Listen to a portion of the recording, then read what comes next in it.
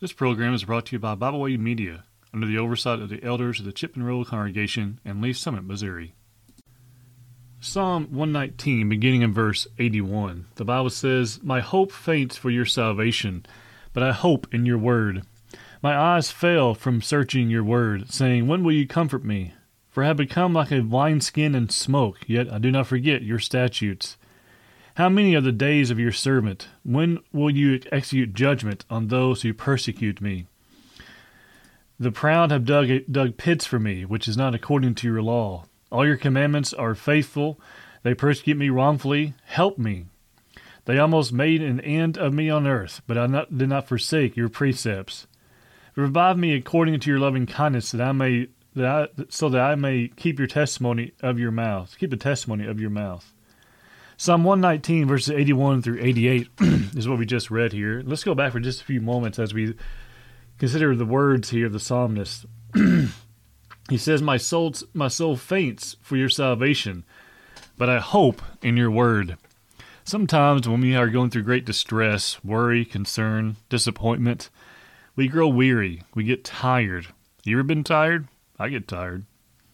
He says, my soul. So this is much more than just physical exhaustion. This is mental exhaustion. He says, my soul faints for your salvation, but I hope in your word.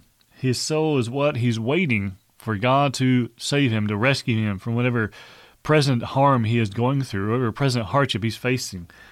And he says, I hope in your word. While he waits, while he is growing weary, he never ceases to hope in the word of God. He says in verse 82, my eyes fail from searching your word, saying, when will you comfort me? You think about this idea. My eyes fell from searching your word, showing what he was doing, right? Studying God's word. And he says, when will you comfort me? That's a question we ask sometimes, don't we, in great distress? I think also we have to realize that when we make such statements, when we ask such questions, we need to make sure that, yes, we can call out in dire need and in stress and in anxiety. But don't we also need to make sure that we remember who we're talking to? Not making a demand. And I think it's part of the problem with Job is that he demanded to question God. Well, he got a chance. You remember how he replied? With silence. Look at verse 83. For I become like a wineskin in smoke, yet I do not forget your statutes. A wineskin and smoke, well, that's not something you want. Smoke leaves an odor. It affects everything. And well, he says, I become like a wineskin in smoke, which means what? He is growing weak. He is fading. You might say he's becoming worthless, or feel like he is. A wineskin, you don't want it smelling like smoke. Look at verse 84. How many are the days of your servant? Meaning, how long will I live? When will you execute judgment on those who persecute me? How long am I going to live? How long is it going to take for you to bring judgment on those who are causing me pain? Again, familiar questions perhaps, right? Look at verse 85. The proud have dug pits for me. I don't think these are literal pits, but at times in the Bible and in history, it could have been for real. He says, which is not according to your law. So this tells us that in this sense, in this instance, it's figurative. They're dug traps for me. Remember this for a second. Do people ever dig traps for Christ in the figurative sense? Well, if you look at Matthew 19, the Bible tells us they came to him testing him, right? So yes, they did. When they pulled the woman caught at adultery, not only the woman, not the man, just the woman, and they pulled her out in front of him, in front of everyone, and told him what the law says and asked what he's going to do. What were they doing? They were digging a pit for him, figuratively speaking. Look at verse 86.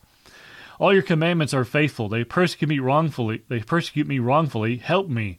He compares how God's word is right and how what they're doing is wrong. And then he says, help me.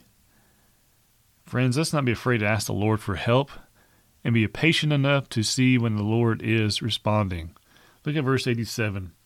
They also made an end of me on earth, but I did not forsake your precepts. Now, he's not talking about the idea they're literally killing him, but maybe they are harming his reputation. Maybe they're saying horrible things about him.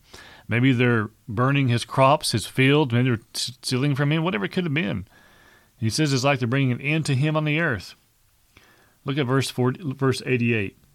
Revive me according to your loving kindness, so that I may keep the testimony of your mouth. Help me through this, just so that I can keep on following you.